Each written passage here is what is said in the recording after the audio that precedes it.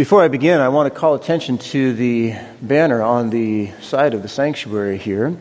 Together in spirit and in truth. Many thanks to Brittany, our graphic designer, and to William, our head of maintenance here, and their crews for putting this together. Putting these things together is not a small task, and I'm very grateful to them. I want to encourage you, as when we finish the service today, if you want to come on by and find your signature. That's why we put these on the wall, to be a reminder of what it is that we are committing to before the Lord this year, what we have committed to with our signatures here. Together in spirit and in truth, God's Holy Spirit binding us together and in God's truth as found in His Word. Speaking of, this is part 2 of our very brief series entitled How to Know God's Will. In part 1, if you missed it, just a very brief overview, we said that the number one way that God reveals His will for our lives is through the Bible. In fact, we put it this way: if you want to learn how to live this life, read the manufacturer's instructions. This book, the Bible, is the owner's manual. God created us. He knows how life works best. He puts instructions in here that we might live life to its fullest in Him. This is the manual. It's the number one way that God reveals His will for our lives. So if you're stuck, if you don't know where to go in life, start here. This is where it begins.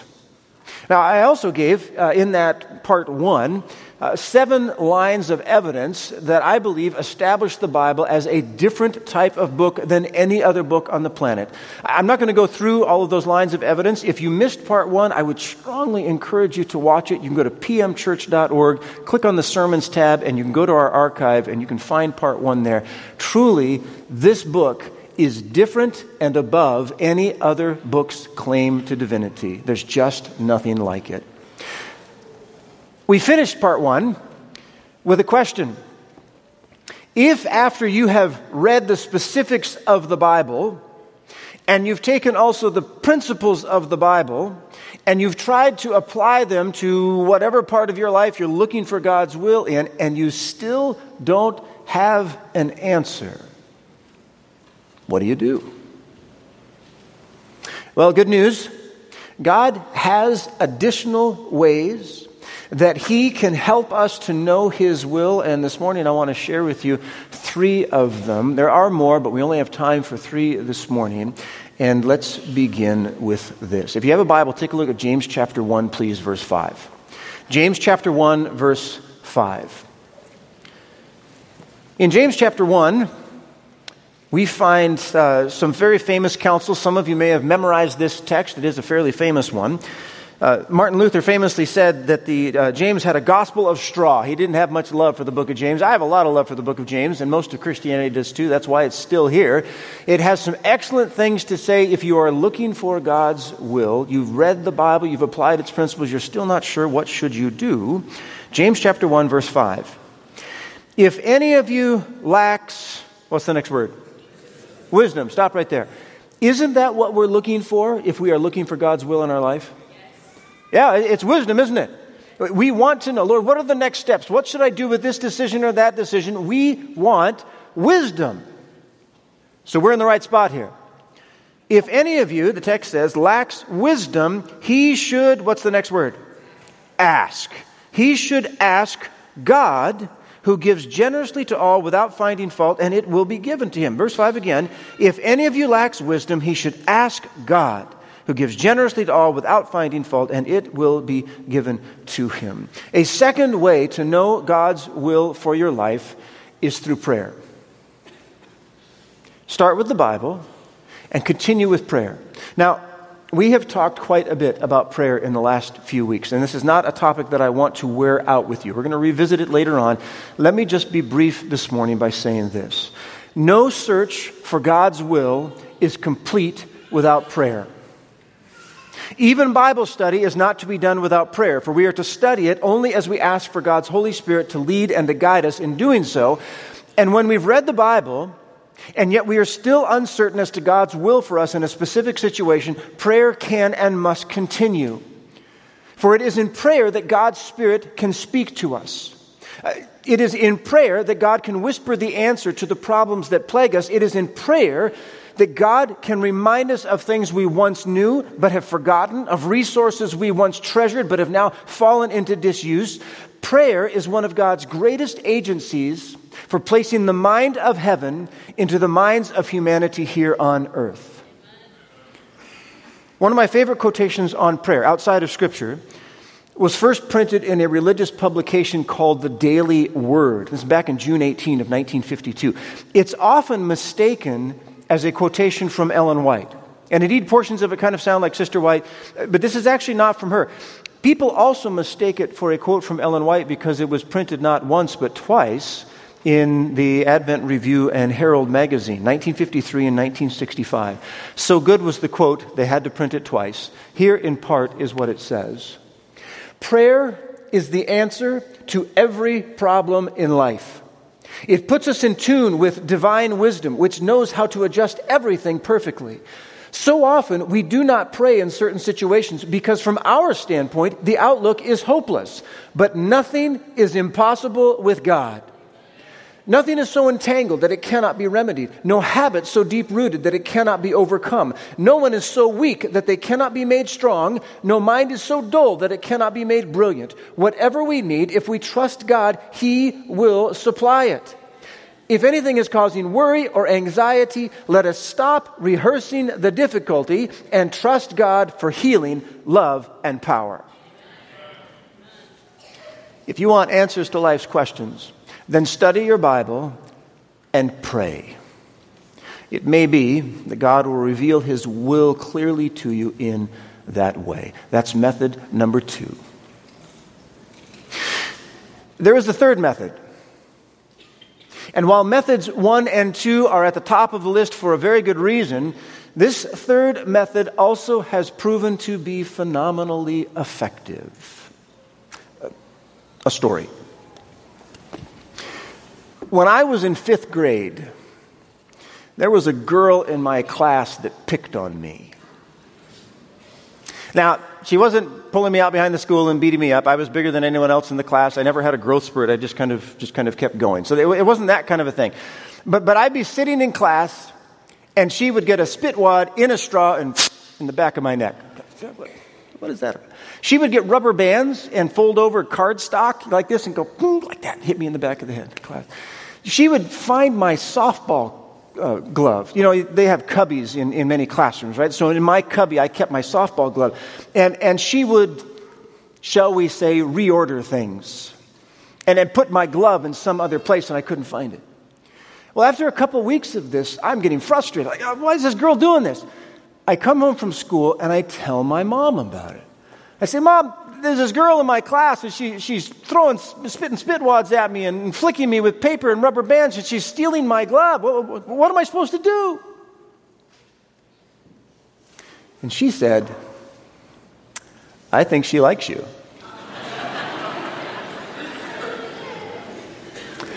Now, I thought that was the dumbest thing in the world. What do you mean she likes me? No, she hates my guts. That's why she's doing all this stuff, right? Who knows what's going to be next, you know? I don't remember exactly how long it was, maybe a week or two later, sitting in class, little tap on my shoulder.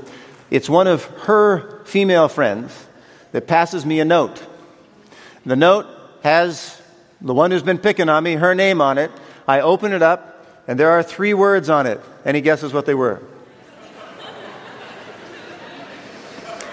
I like you. I was astonished. Not that she liked me. I mean, I'm not much to look at right now, but in 5th grade, I was, ladies falling at my feet there in the 5th and 6th grade classroom, right? So I was not surprised by that at all. What astonished me is, how did my mother know? I mean, I spent like 30 seconds telling her about this. She had not been in the classroom ever when this type of stuff was happening to me. And within 30 seconds, she says, I think she likes you. I was astonished that anyone at her extreme age could know such things. I mean, she was in her 30s. She had one foot in the grave and the other in a pool of WD-40, right? I mean, and yet she knew these things. It was amazing to my 5th grade mind. and a very good illustration of how God reveals his will to us. A third method that God uses to reveal his will for our lives is the counsel of older, wiser Christians. The counsel of older and wiser Christians. Now, this is not just my opinion. It's actually the opinion of the Bible. Let me put this up here on the screen. Job chapter 12, verses 12 and 13. Is not wisdom found among the aged? Does not long life bring understanding? To God belong wisdom and power, counsel and understanding are his. Now, notice carefully what God is doing here and inspiring these words to be written. In the second verse here, to God belong wisdom and power, counsel and understanding. So who owns wisdom and understanding? Okay, God does, right? He is the source of our being. You know, Paul says there, in him we live and move and have our being. If something is true, it's because God is, right? So he owns these things, but notice who holds them for him.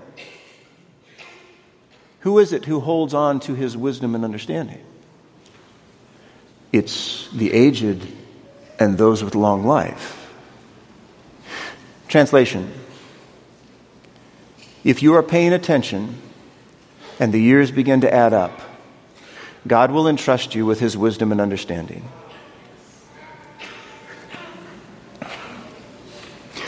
And those of you that are younger right now may not be sure that this is such a good idea. Like me in 5th grade, wondering about how in the world, would I even pay attention to the advice of this, stunned to find out that it was absolutely right. As it turns out, we need the young and we need the old, because the experience that those that are older can bring to those that are younger can be transformative. And let me even note this. History tells us that if for some reason the young disregard the genuine wisdom of the old, that the results can be catastrophic. Take your Bible, please, and look at 1 Kings chapter 12. 1 Kings, the 12th chapter, beginning with verse 1. A little history here. If we were to read earlier in 1 Kings chapter 11, we would find that King Solomon has died. Now, even if you're not a Christian and you're listening right now, you probably have heard the term King Solomon. He's a very famous king, one of the two most famous kings of Israel, King David, of course, and King Solomon, his son. Solomon was known because of the great, incredible things that he built and other things, the wisest man who ever lived. He has died now, and his son Rehoboam is being considered for the throne. He's next in line for the throne. If we were to read in chapter 11, we would find that a man by the name of Jeroboam, so Jeroboam and Rehoboam, no relation, Jeroboam receives a message from God through Ahijah the prophet that Rehoboam will not inherit all of Israel, that he will inherit only a portion of it, that the kingdom will be divided. How and why would that come about? 1 Kings chapter 12, verse 1. Rehoboam, Solomon's son, went to Shechem, for all the Israelites had gone there, to make him king. When Jeroboam, son of Nebat, heard this, he was still in Egypt, where he had fled from King Solomon. He returned from Egypt. So they sent for Jeroboam, and he and the whole assembly of Israel went to Rehoboam and said to him, "Your father put a heavy yoke on us, but now lighten the harsh labor and the heavy yoke he put on us, and we will serve you." Now pause there, please. Some history here is helpful. King Solomon, because of all the grand public works projects that he did, taxed the people mercilessly. And he forced them into labor. It was not a full-blown slavery where everybody, they never went home, they all lived there on site, etc. But yes, it was forced labor. They went in rotations. And the people were sick and tired of it. So, they make this request. Verse 5, Rehoboam answered, "Go away for 3 days and then come back to me." So the people went away.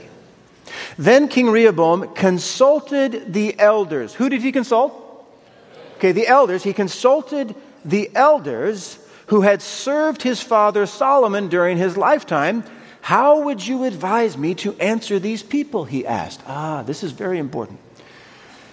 Not only is Rehoboam hearkening back, trying to show some continuity with his father Solomon, but he is attempting, at least for the moment, to draw on the collective wisdom of these elders. Now, the text doesn't tell us this, so this is just the gospel according to Shane here.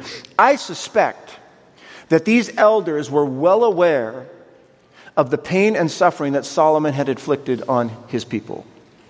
You know, Solomon, smartest man who ever lived, but he overstepped. And by the end of his life, he had turned away. His heart was not fully God's. He did not end his reign in a way that was pleasing to God.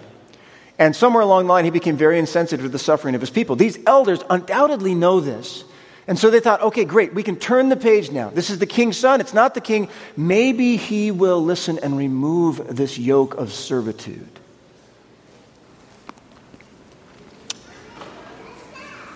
Verse 7. They replied, "If today you will be a servant to these people and serve them and give them a favorable answer, they will always be your servants." Now, ladies and gentlemen, that is wisdom that's actually far ahead of its time. I say far ahead of its time. How many times does that phrase get repeated in political circles today? Probably not very often, okay? And really, we don't have it too many times in the Old Testament, but these elders were showing extraordinary wisdom because they were actually foreshadowing what Jesus would say hundreds of years later in Matthew 20, verses 25 to 28. Jesus said, "You know that the rulers of the Gentiles lord it over them, and their high officials exercise authority over them. Not so with you. Instead, whoever wants to become great among you must be your servant, and whoever wants to be first must be your slave, just as the Son of Man did not come to be served, but to serve, and to give his life as a ransom for many." These elders, hundreds of years prior to Christ saying this, I mean, the wisdom that is being offered here.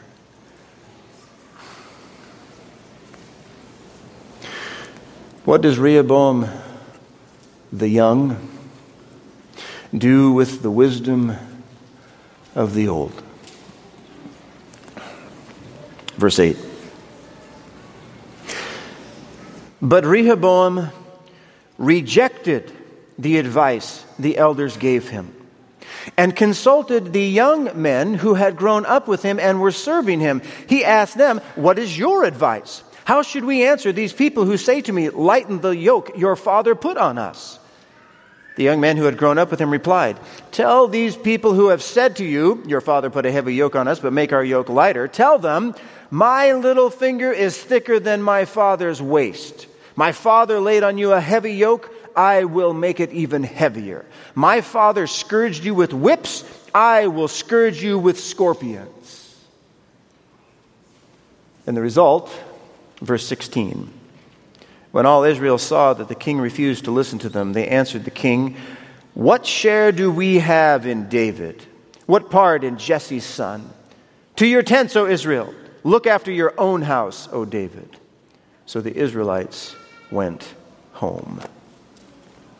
And they not only went home, this instead was the official beginning of the divided kingdom. Israel was no longer one.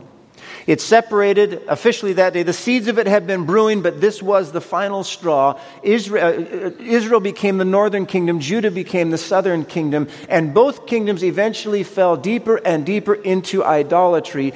Generations of evil came that day, in part spurred on by Rehoboam's fateful decision to ignore the experience of the older in favor of the devastating counsel of the younger.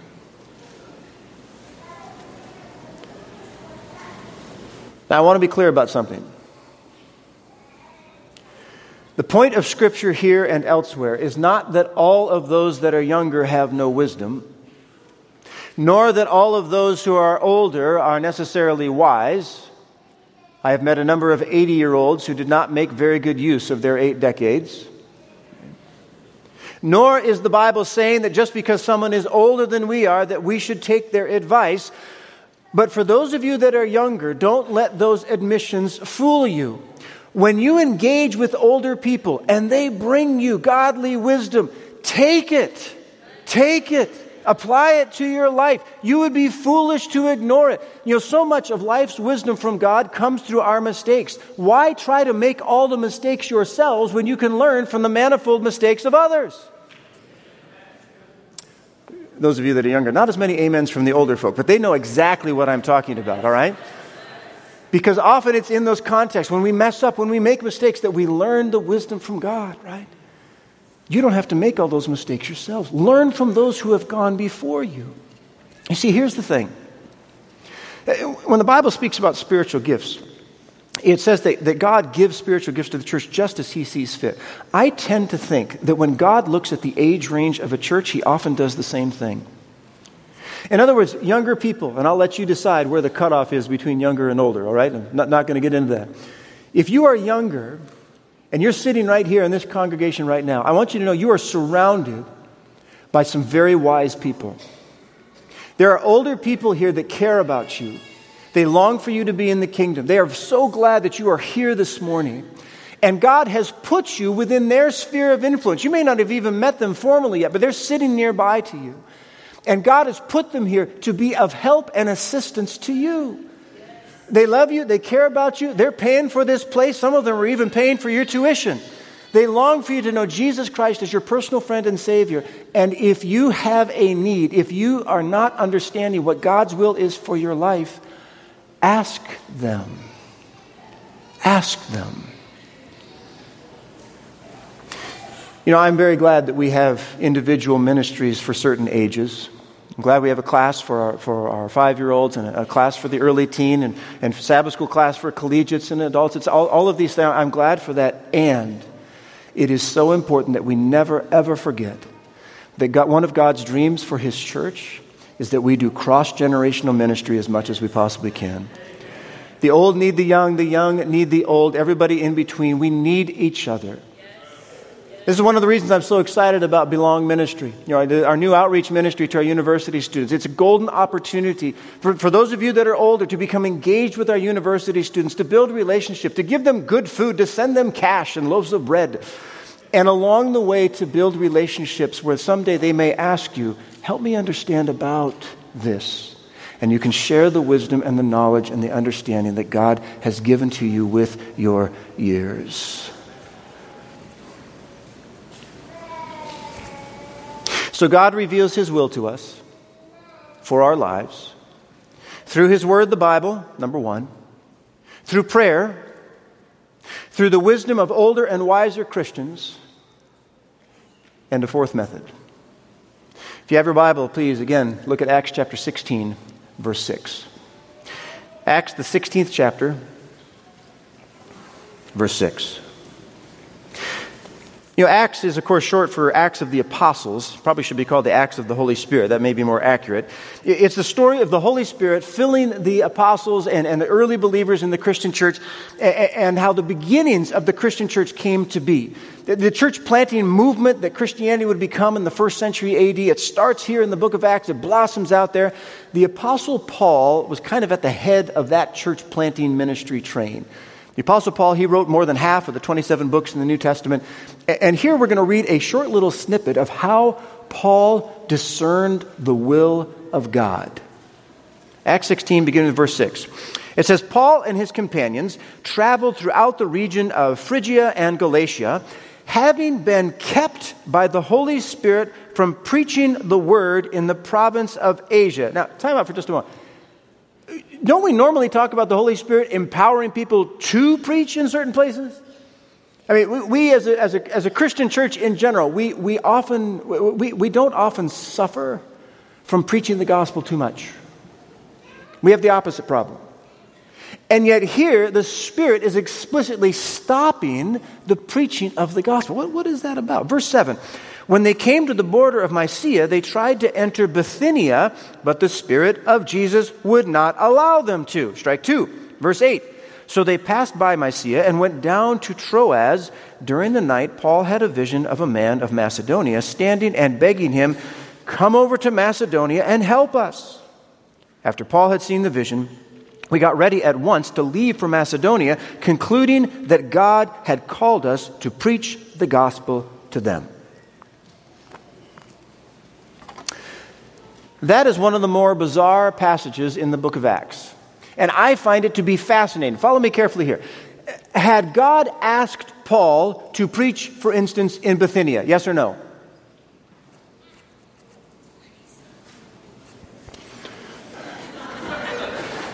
Do I need to read the text again? Okay, the answer is no. Okay, the answer is no. We'll do cliff notes here, right? There was a story, he went, no. Okay, got it. God had not asked Paul to preach in Bithynia. But notice carefully, there's also no record that at first God forbade going to Bithynia either. In other words, Paul and his group, they start going to Bithynia. In other words, Paul did not have specific instructions from God as to where to preach next. But that did not stop Paul from trying to go there because God had already given the general instruction, Matthew 28, go therefore and make disciples of all nations.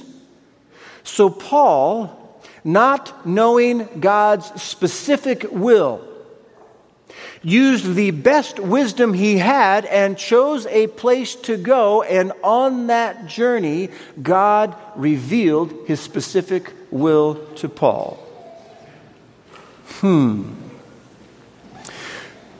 A fourth method that God uses to reveal his will for our lives to us is this. Do what you know to do, and God will reveal his specific will along the journey. In other words, experiment. Well, not a single amen on that, and I'm not surprised, right? Because experiment, that makes us nervous, doesn't it? I mean, surely this, hold on, Pastor Shay, that sounds a little dangerous there. Are you sure you want to say that? Yes, I am. Yes, I am. Follow me carefully here. Too often, many well-intended, committed Christians say in essence, when faced with a decision in their life, they're searching for God's will, they say in essence, I'm not moving a muscle until God appears in a vision and tells me specifically what I should do.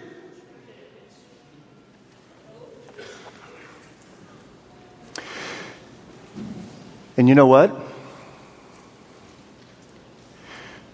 Sometimes that's the right thing to do. You know, in my decades of pastoral ministry, I've sat on a lot of committees. You know, conference committees, executive committees, school boards, academy board. And there have been some of those meetings where, given the gravity of the decision that we needed to make and given the consequences if we got it wrong, indeed, we essentially said, we will not make a decision until we have a clear thus saith the Lord. Sometimes there are situations that calls for that response. For the other 99.5% of times in life, for the vast majority of life's questions, how do I schedule my time this week? Should we make this purchase or not? Should I attend that seminar or class next semester or not? Etc., etc. These are questions that more often than not, God longs for us to know his word sufficiently and to be people of prayer sufficiently and to have learned the counsel of generations before us sufficiently that we become, key word here, mature, wise, that we become trusted, mature, wise, free, moral agents in the world, faithfully knowing and doing God's will to the best of our ability. C.S. Lewis, in a book called The World's Last Night, at the end of a chapter called The Efficacy of Prayer, he wrote this. He said, prayer is not a machine. It is not magic. It would be even worse to think of those who get what they pray for as a sort of court favorites, people who have influence with the throne. The refused prayer of Christ in Gethsemane is answer enough to that. There is instead a mystery here which, even if I had the power, I might not have the courage to explore. Meanwhile, little people like you and me, if our prayers are sometimes granted beyond all hope and probability, had better not draw hasty conclusions to our own advantage. In other words, thinking we are somehow God's favorites. If we were stronger, we might be less tenderly treated. If we were braver, we might be sent with far less help to defend far more desperate posts in the great battle. In other words, sometimes God's silence is a vote in your favor. And could it be that one of the reasons that we're still on this planet right now is because there are too many of us that wanted to be treated by God as though we were 3 years old rather than 30. God is looking for people to take these posts of great danger and great impact. But He will not send someone who is not sufficiently mature to take it. Let us be clear. God is not looking for us to become disconnected from Him. That is not the definition of maturity. 1,000 times no, no, no. But He most certainly is looking for us to become more like Him, to have His image restored in us in mature biblical fashion. You know, Sister White is explicit about this. January 27 of 1890, in an article from Signs of the Times entitled, "The Most Effective Agent for God." I'd like to know what that is, the most effective agent for God. Here's what she says, in part. "Let the people go to work." This is people in a church, in a congregation. "Let them thank God for the encouragement they have received, and then make it manifest that it has wrought in them a good work. Let each member of the church be a living, active agent for God, both in the church and out of it. We must all be educated to be," what's that next word? Look at that. "Independent, not helpless and useless. The members of the body of Christ have a part to act, and they will not be accounted faithful unless they do act their part. Let a divine work be wrought in every soul until Christ shall behold His image in His followers." Now, those of you that have had experience with the spirit of prophecy, you recognize that last phrase, don't you? And when the character of Christ is perfectly reproduced in His people, then, the end will come. Jesus will return. We see this repeatedly in various forms in Sister White's writings. And I think too often, when we have read this phrase, we have seen it as, how could I put it, character sitting still. I'll just sit here and be good, right? That's what she means by this phrase. I would gently suggest to you that this call to have Christ's image reflected in His followers, that we need to cease thinking of it in stagnant terms and instead realize that what she's pointing out here is totally biblically solid, that character and action are intimately intertwined. In fact, you cannot separate them. God is looking for mature followers that are mature and able to both know His will and carry it out even in the absence of new, specific revelation from God. It's dangerous being a committed Christian, isn't it? God never intended it to be 100% safe, did He? You see, we're always safe in His arms. He will always take care of us. But when it comes to ministry, God asks us to take risks. He asks us to do the best with what we have. Let me just sum this up here. If you have studied the Bible, if you have spent extensive time in prayer, if you have consulted older, wiser Christians, and yet you still do not have the answers that you need, then I think the Bible is clear. Do what you know to do. In full harmony with biblical principles, not being reckless or random, but in keeping with the best you know of God's general will. Do what you know. In essence, experiment. Use divine experimentation. Take some risks if necessary. And along the journey, if we are listening, God will reveal His will. He will stop us if we need stopping. He will redirect us if we need redirecting, and we can go forward in full confidence that God will guide and bless us when and how He wishes. His providence will open the way. All of which brings us to a very important point. What if we do all four of these methods and we still don't know what God's will is in a specific situation that we feel we need to have an answer to? What if we go on not just for weeks or months, but years without hearing the answer that we're looking for? What about the stories that we've heard of some people who went to the grave not getting the answers to their questions? What then? You're not going to like my answer. The answer is, that's another sermon. Yeah. That is too important of a question to try to answer in the brief moments that we have left here now. So we will get to that sometime in the future. We will get to that. So keep coming back. We'll get to that good question, good answers. But for now, I will say this. Generally speaking, God does want to answer our requests for a knowledge of His will for us. By far, He does. And again, by far, the cause for us not knowing God's will just generally does not lie in God, it lies in us. How often have we wished to know God's will for thus and such, but because we have not accessed these simple methods for gaining that knowledge, we do not know what God wants. So my appeal to all of us is this. Take full advantage of the journey that God has provided for us. Let's use these simple tools that God generally utilizes to make His will known in our lives. Study your Bible. Learn and live what it says.